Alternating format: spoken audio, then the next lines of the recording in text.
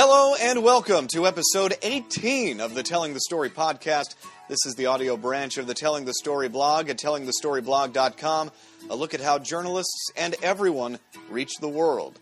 I am Matt Pearl, author of the Telling the Story blog and a reporter at NBC in Atlanta. Last week, I wrote a tribute to Gary Smith, who just retired from Sports Illustrated last month. I consider him the greatest sports writer of this era and really a beacon for any journalist who also values the art of storytelling. My guest for this episode is a current writer for SI, a former coworker and longtime friend of Smith, who has done some pretty terrific long-form sports writing in his own right. Thomas Lake, welcome to the Telling the Story podcast. Hey, thanks for having me. And Tom is joining us from his back porch. You can hear the birds chirping in the background, which I think will create a nice little calm mood to our podcast today. How are you doing?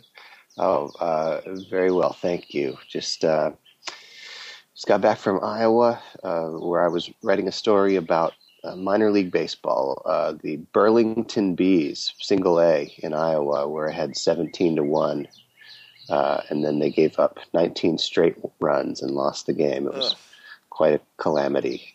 Will that be in this week's issue? Correct. I just finished writing it, and they closed it up last night. All right. Well, let's before we get into your work, let's talk about Gary Smith. And obviously, you have a pretty special relationship with him, which we'll get into in a bit. But I want to start with how you discovered him. You're a great journalist. You do a lot of long form work. I imagine that as far as influences go, he would be the number one person. How did you discover Gary Smith, and what drew you to him? Yeah, I read Sports Illustrated as a kid. My grandfather got a subscription for me and my brother, and I don't think as a kid I fully appreciated the magic of what he was doing. It really wasn't until I was probably 23 or 24, working in newspapers, that I rediscovered his work. I was writing for the Florida Times-Union newspaper in Jacksonville. And a guy named Tommy Tomlinson, a columnist for the Charlotte Observer, came down to give a talk there just about narrative journalism. And he mentioned Gary's work and said, hey, look, there's this anthology of Gary's work called Beyond the Game. You should buy it and read it. And I did.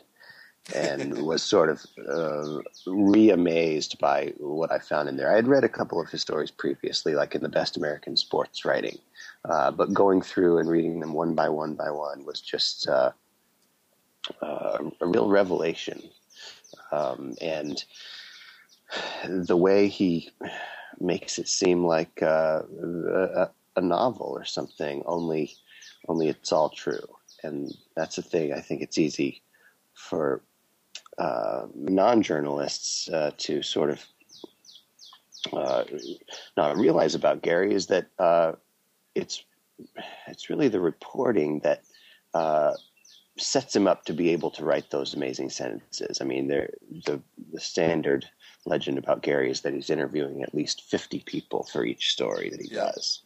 Yep. Yeah, I mentioned that in my piece last week. I remember reading that about Gary in one of those Best American Sports Writing anthologies. Rick Riley was the guest editor, and he wrote kind of a 10-point advice column for journalists, and one of them was about doing your research and doing your reporting, and he mentioned the Gary Smith rule of 50 people. And I, at the time, thought that was such a novel concept, especially because traditionally most journalists don't get the time in a story to interview 50 people. But for someone to have that and to make such great use of it was such a novel thing for me, and I thought of that early as before I even got into the field, reading his work and just sensing how much he had become an expert on his material before he ever sat down and wrote a word about it. That's true, and you earn that authority from each additional interview, and the other thing he does that he sort of taught me, and I still probably need to be better at it, is so let's say if you were going to try to do what he does, and you go and you interview this person and that person and that person, it's not just a sort of checklist to cross off. I mean, he'll talk to a person for hours, and then realize later as he's writing that there were like 10 other things he should have asked or should have gotten the person to describe just a little better or a little more vividly. And so then he'll call the person back 1, 2, 3, 4, 5 times. And I have a lot of trouble with that because I'm so afraid of being annoying to somebody. But he just has this belief that they'll be okay with it and that they will want a great story just like he does. And I think usually it works out. Yeah. How did you get to know Gary Smith? Well, 6 years ago, I was in newspapers still. I was writing for the St. Petersburg Times, now the Tampa Bay Times, down in Florida. And I'd been in newspapers 7 years and wanted to try to break into magazines. So given that I'd grown up reading Sports Illustrated, I thought, well, maybe I'll try there. I put together a package of my best stories, sent it by FedEx up to New York, waited to see what would happen. Well, nothing did. I guess they probably get those all the time. Meanwhile, I thought, well, maybe I'll try to write an email to Gary Smith. Well, I didn't have his email address, but I went to a place on the website where you can fill out a form and press submit, and theoretically the note will get to the person, although I always imagine it probably just goes into a slush pile somewhere. Incredibly, this fan letter did get to Gary, and even more incredibly to me, he wrote back a few days later. A very nice little note, and we went back and forth. I sent him a link to a story I had done, hoping that he would read it. And I imagine he gets hundreds or thousands of these, or at least used to.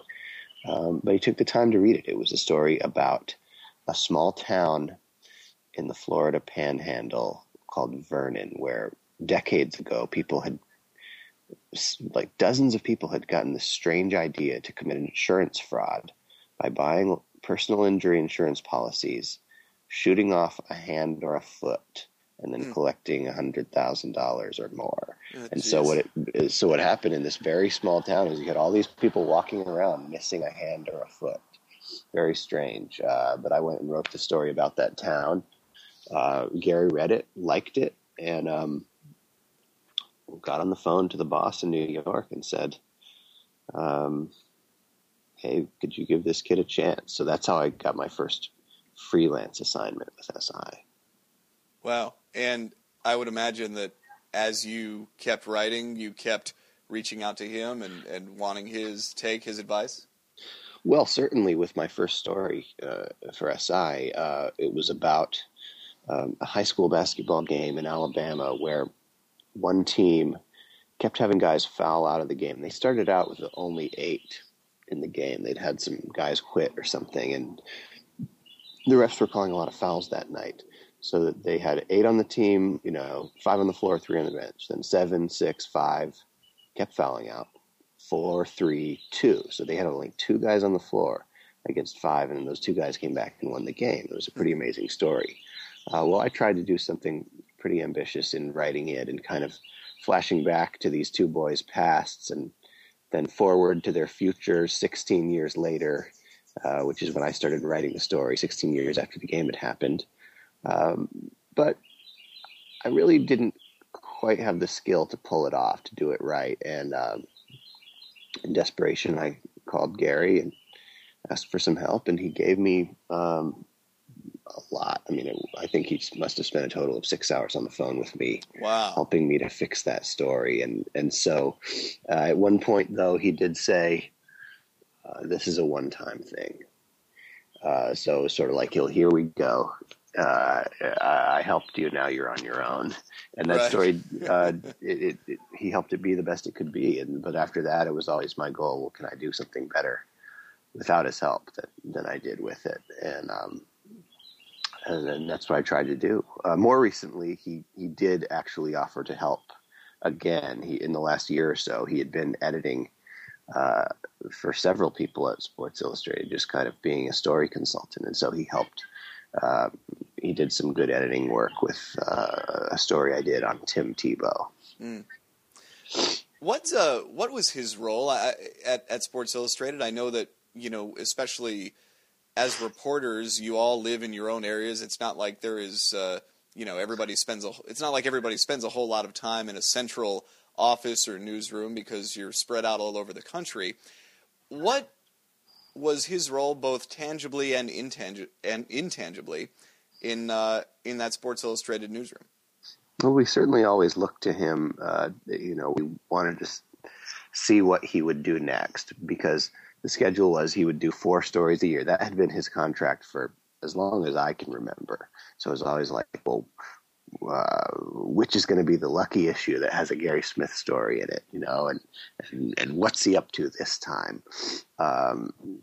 Beyond that, though, I mean, the writers are spread all around the country. It's not like a newspaper or TV newsroom. People are just all sort of out on their own, and so it's up to you to make your own little community. So I would just call him from time to time, ask how he was doing. We would chat about this or that. Actually, more often, rather than asking about writing, I often called him just asking for advice about life, because he was just sort of this voice of wisdom, I found. So that's how it worked for me. I'm really not sure how it did for anyone else, other than I know that pretty much whoever has ever written to him, even from high school students on up, probably, he does write back. That's really interesting to hear, and I would imagine that you've got someone who's kind of a legend in a sense. I know I look at him and as someone who does quite a bit of long-form storytelling on the TV side. I look at the kind of leeway and latitude that he gets, and I'm just amazed. Like you said, that 4 stories a year, and I'm assuming that he kind of had the say in terms of what stories he did and what he chose to sink his teeth into? Yeah, and he had earned that. He had been, by the time I came on, he'd been doing really great work like that for about 25 years. So at that point, I think it was really up to him what he wrote about. And there's a struggle from time to time. At SI, there's a kind of a premium on writing about the biggest stars, the most famous athletes, and he didn't always want to do that, just as I don't always want to do that. But when he did write about the most famous athletes, sometimes those were his best stories. When he wrote about Mike Tyson, Muhammad Ali, Tiger Woods, it was great. But I think my guess is one reason he may have gotten away from that is that it's just harder and harder to get close to those celebrity athletes. Now there's so much more just in the way, so many more barriers to see what their lives are really like. They don't really want to let people in the way they did 30, 20, even 10 years ago. And there's so much more sports media out there, the cable networks, all the websites, that I think they sort of feel like they're under siege and they just have to protect themselves. Well, and that was one thing I wanted to ask you too, and I wrote this in my tribute, that in a lot of ways, as much as I loved his work, to me he often seemed like an anachronism in this far more frenetic landscape that we observe now in the media and in sports media in particular. I mean, he would do just these incredible, rich, complex, layered stories, but they'd be on obscure subjects, and they certainly didn't seem to be made for the Twitter generation. And I'm curious as to how he saw himself, especially in these final years of his career. Did he feel like the industry was starting to move away from him, or did he feel like what he was doing was still very much relevant and obviously very much necessary? Yeah, he told me he felt great about every story he did right to the end. And there were some very good ones. I think it was two that come to mind from the last year or two. One was about a high school football coach and what he did during a school shooting in Ohio, and how he helped to save kids' lives there, and how the training of his had really helped him do what he did. And it was an excellent story. And another one was about a football player, I believe it was in Virginia, who went on a hunger strike because of a social issue he believed in. And those were wonderful stories. And so I think he found a way, even toward the end, even if they weren't about the most famous people, to do that signature work. Did he feel like the work he was doing was getting the same traction and getting the same response that it had in the past? I don't know, and I also don't know how much that mattered to him. I mean, this is a guy who never went on Twitter. I don't think he was around looking on the internet for mentions or anything like that. Very different kind of guy. Just did the work and moved on. What I know I talked a lot last week about what I admired most about Gary Smith, and there's a laundry list. I think the 50 interview rule, the legendary rule, was one thing. I think his desire to steer clear of shortcuts, to tell every story differently, and when you brought up the anecdote that he would call people back again and again, that really came as no surprise to me, because you can just tell his expertise in every story he writes, and it's akin to someone becoming a master in astrophysics before writing a piece on before writing a piece on astrophysics. I mean, he was just so good at sponging up everything, and it showed in his work. What are the things that you admired about him that maybe most people, especially most readers, didn't get to really see and really understand? Yeah, very good question. I think one would be that he was almost totally unwilling to judge people, meaning anytime he was going to write about something that someone did, particularly a bad thing, something that they would get chastised for by others, his number one concern was to understand, was to render that event from their point of view and show what it was like to be them and what it was like to go through the aftermath of what they had done. And he was just sort of unyielding in that. He always wanted to understand rather than judge. And so a classic example of that would be a story, Damned Yankee, about a Yankees player who had accidentally killed a relative as a child in this strange accident, and was haunted by this for the rest of his life. And so the story Gary wrote was all about what it was like to live with that burden of guilt. Or the same thing with George O'Leary, the coach, the football coach who had lied on his resume. Yes. Gary did a story on him, and it wasn't about, well, hey, look at this guy and what a terrible thing he did. It was about, here's what it's like to believe that you have to do a thing like this, that you're not good enough. Yeah. And so it's sort of a radical approach. I mean, it's what all of us, I think, should be trying to do, but it's so easy to forget that, and I forget it all the time. I get this righteous anger boiling up about this or that thing, and I think that's pretty normal. But then if I step back and say, well, how would Gary look at this? Well, he would try to figure out why the bad guy did what he did. I think the one that stands out for me that I wrote about last week, and the first Gary Smith story I ever read was the Richie Parker story, right? From probably about 20 years ago now, where you've got this New York schoolyard basketball legend who gets convicted for sexually molesting a classmate, and I wrote this in the piece last week.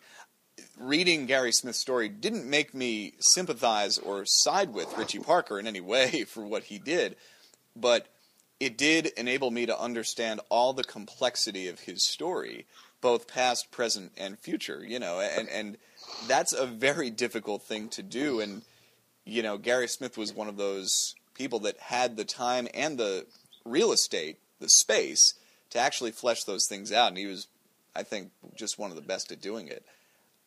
Right, and the skill, because you could go down that road if you didn't know what you were doing and do some terrible work, Yes. that sort of didn't bring everything together and just sounded like some lame defense of the indefensible. But somehow he got around those traps and always brought the whole picture together. This is the Telling the Story podcast. I am Matt Pearl. He is Thomas Lake, writer for Sports Illustrated. We've been talking about Gary Smith, who just retired. An unbelievable sports writer, and I would say the finest of his generation. But Thomas, I wanted to talk about your own career a little bit. You're blossoming yourself as a long-form sports writer, and I wanted to get into why you do what you do and what you love about what you do. Yeah, I've certainly loved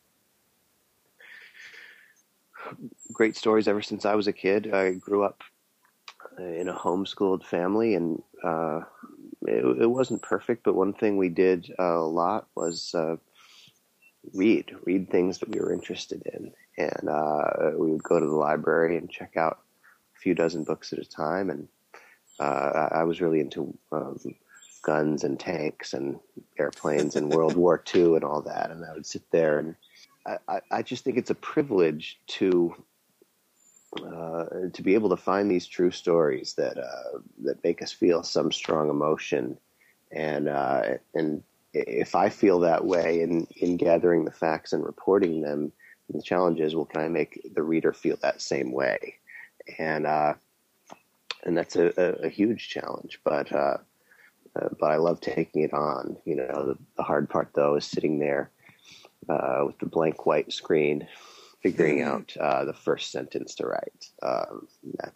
That's never going to get easy, I think. Yeah, and you and I have known each other for a few years. I reached out to you after reading 2 on 5 and reading it in the Best American Sports Writing series and just admiring the skill that you brought to it. And I remember at the time, before I spoke with you and met you, thinking that you were a lot older than you actually are. And because of just the nuance and the depth that you brought to it. How do you feel, by any standards, you've developed so quickly in a very complex genre of journalism? How do you feel you've been able to do that as quickly as you have? It's funny. I was at a seminar down at the Poynter Institute a few years ago, and I think we were talking about narrative journalism or something, and there was a bathroom break, and this probably 50-year-old guy walked into the bathroom at the same time as I did, and he looked over at me and he was like, "Thomas Lake, you look like a little boy and you write like an old man." And I didn't really know what to make of that, but it is somewhere in there, there's thing. a compliment, I think. Right? I guess. I think all bets are off when you're in the men's room. But yeah, I've always kind of looked like a kid. But why does it sound that way? Maybe from reading all these books that came out a long time ago. I don't know. When I was a kid, it was my mom reading us the Laura Ingalls Wilder A Little House on the Prairie books that are really brilliant. They do stand the test of time. Or more recently, it was John Steinbeck and Cormac McCarthy. So I guess everybody has a certain kind of a voice that they aspire to have. And it's funny, though, because I feel like that was more true 4 or 5 or 6 years ago, and that I've kind of lightened up on that now, and maybe maybe even sound a little younger as I'm getting older. I don't know why, but people do change over time. You're the journalist case of Benjamin Button. Exactly. Yes. You started in newspapers, went to magazines, and I know you wrote at Atlanta Magazine quite a bit before going to Sports Illustrated full-time. Where do you feel like you made your greatest strides in terms of growth? Oh, good question. I mean, it certainly had to be a little bit every place. At the Press Sentinel in Jessup, Georgia, twice weekly, I learned how to get all the facts and put them together quickly. How a small town works, how to get police reports and all that kind of thing. At the Salem News in Massachusetts, it was a little more of the same and trying to really dig in and do some investigative work. Florida Times Union in Jacksonville. I worked with an editor named John Timpey there. That's really when I first started writing those longer feature stories. I did one about an overnight shift at an veterinary emergency room where all these sick pets were coming in overnight, and that was a good lesson. I did a few things right on that story and a few things wrong, but hopefully learned from them. At the St. Petersburg Times, it was I had an editor named Mike Moscardini who was just terrifying. He kind of beat us up every day, but in a way that I think always made me much better at asking the right questions. Mm-hmm. So I was there for 2.5 years. Certainly learning how to write a magazine story, a large part of that happened at Atlanta Magazine for 2 years. The editors, Rebecca Burns and Steve Fennessy, showed me a little of what that was like and what I was doing wrong. I think I still thought that, that every sentence had to kind of give off these fireworks when I came there, and I don't want to lose that, but I also believe that if you could just take a step back and say, okay, this is a good story, tell it well, and you can step off the roller coaster once in a while, then you're probably going to get a better overall story. Give me, I want to dig into that just a little bit more, because that's a fascinating subject, I think, the idea of filling every sentence. And I know, again, coming from a TV background and working in TV where we only get so many sentences, you really are encouraged. I mean, every word, every sentence has to count in a much greater way because you have so fewer of them. In long-form magazine writing, I would imagine that you do have to spend a little more time weaving in narrative, weaving in exposition, and not in a boring way, but also you may not need a turn of phrase every time or a certain je ne sais quoi to every sentence. Right. Well, and that's a debate that's going on quite a lot in magazine writing now, because what we're seeing the past 5 or 10 years, when you look at what's a finalist or a winner of the National Magazine Awards, more often lately, it's done in a sort of a plainer style, the kind you might see in the New Yorker, which actually just won this year in feature writing again. A more straightforward, direct, here are the facts kind of a style. And that style works very well. I mean, it conveys the story and often in a very compelling way. But there's a camp of people that says, wait a second, magazine writing can be sort of, I don't know, what's the right word, more stylish or more fun than that, or more inventive maybe. And so certainly the reason I got into magazine writing is to try to do some tricks, and write a kind of sentence that had never been written before.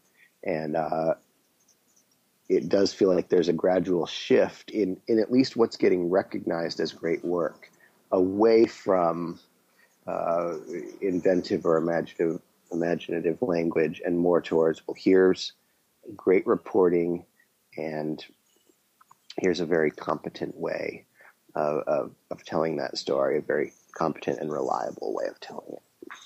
But I do imagine that you've got kind of a built-in advantage in that you write for a sports publication. So you have a little more license to be fun and be creative with it, because even if your individual stories may not be about fun topics, they are in that fun world.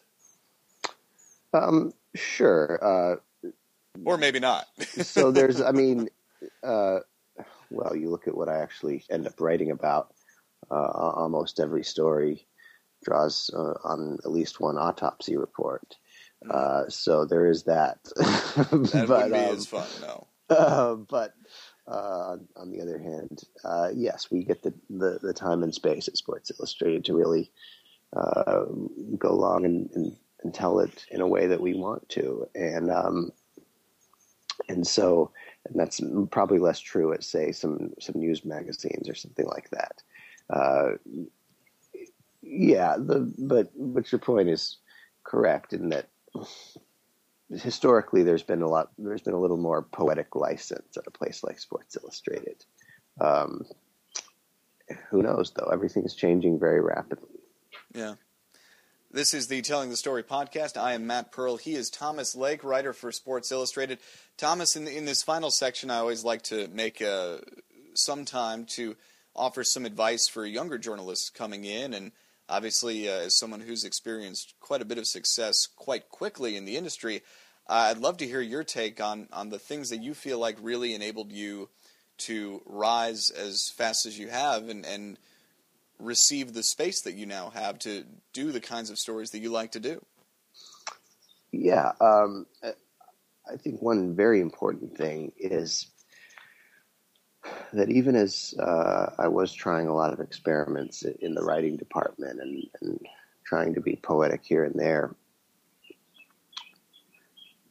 that was always underpinned by, or at least as I learned more and more skill, underpinned by solid reporting. In other words, in nonfiction, I think you have to earn the right to sort of do your jazz, and you earn it by knowing every fact, by getting out there, by piecing the story together, one interview, one document at a time. And I think editors probably realize that here's a kid who's trying a lot of things and failing sometimes, and doing some crazy stuff, but he's getting the facts and really digging in and earning the authority to write that way. And so I think that's so important if you're in college now and just coming out. I mean, you've got to learn, you've got to have that foundation of being a very solid reporter that will let you then jump off that and try some of your artistic writing touches. I know personally, I've always felt a certain necessity when I'm doing the harder stories, that before I start, showing writing flourishes and using turns of phrase or anything like that, I need to make it perfectly clear that I take the story seriously and show my expertise on it. And that goes for long form and lighter stories too, but I think especially when you're dealing with more serious, more weighty matters, it really is incumbent upon the writer or the journalist of any kind to understand what they're talking about in full before they try getting fancy or doing anything else with it. Obviously, you want to make every story different, every story unique, but step one and maybe steps 1 through 5 always have to be the nuts and bolts reporting and making sure that you know what you're talking about before you convey it to others. Yeah, and if there's any lesson from the work of Gary Smith, that's it. He had the goods every time when he sat down at that keyboard. When you speak at the Poynter conferences and when you get the kinds of letters from young journalists that you sent to Gary Smith way back when, what's the biggest question that you get asked, and what's your answer? Well, people certainly, I think they want to know, like, well, how do I do long form, right? If it's a young journalist. And so my answer is always, well, great stories don't have to be long. How I started out in newspapers in 7 years, a lot of those stories were done on a daily deadline, 500 or 600 words, but they had a beginning, a middle, and an end, maybe a little bit of dialogue here and there, some description. I think it's very possible to work up to writing a long story. Necessary, in fact. It's probably not even healthy to try to write 7,000 words when you don't have the practice of writing something really exciting and compelling at a shorter length. Yeah. Thomas, that's all the questions that I have, but I always like to end with that famous reporter's question. Is there anything we haven't touched on that you wanted to add? I live in Atlanta here, and I'm going to believe that before I die, an Atlanta team is going to win a championship. Do you think I'm right? Well, that's a lovely dream. And you know that I stand with you as an Atlanta Hawks supporter through and through. And I actually have more hope for them than I think I have since I moved here. So I'm with you, Thomas. I appreciate where you're coming from. That door was wide open. Look at the way the Wizards are rolling over. The Hawks could be on their way to the Eastern Conference Finals right now. Well, they could have just closed the deal in Game 6. I think that door would have been slammed shut by the Heat one round later. But I hear where you're coming from. Thomas Lake. Thomas Lake, great stuff. Thank you so much for joining me on the Thanks podcast. A lot, appreciate the Telling the Story blog updates every Monday and Wednesday. The website is tellingthestoryblog.com. Rate and review this podcast on iTunes. And thank you for listening to this episode of the Telling the Story podcast. We'll see you next time.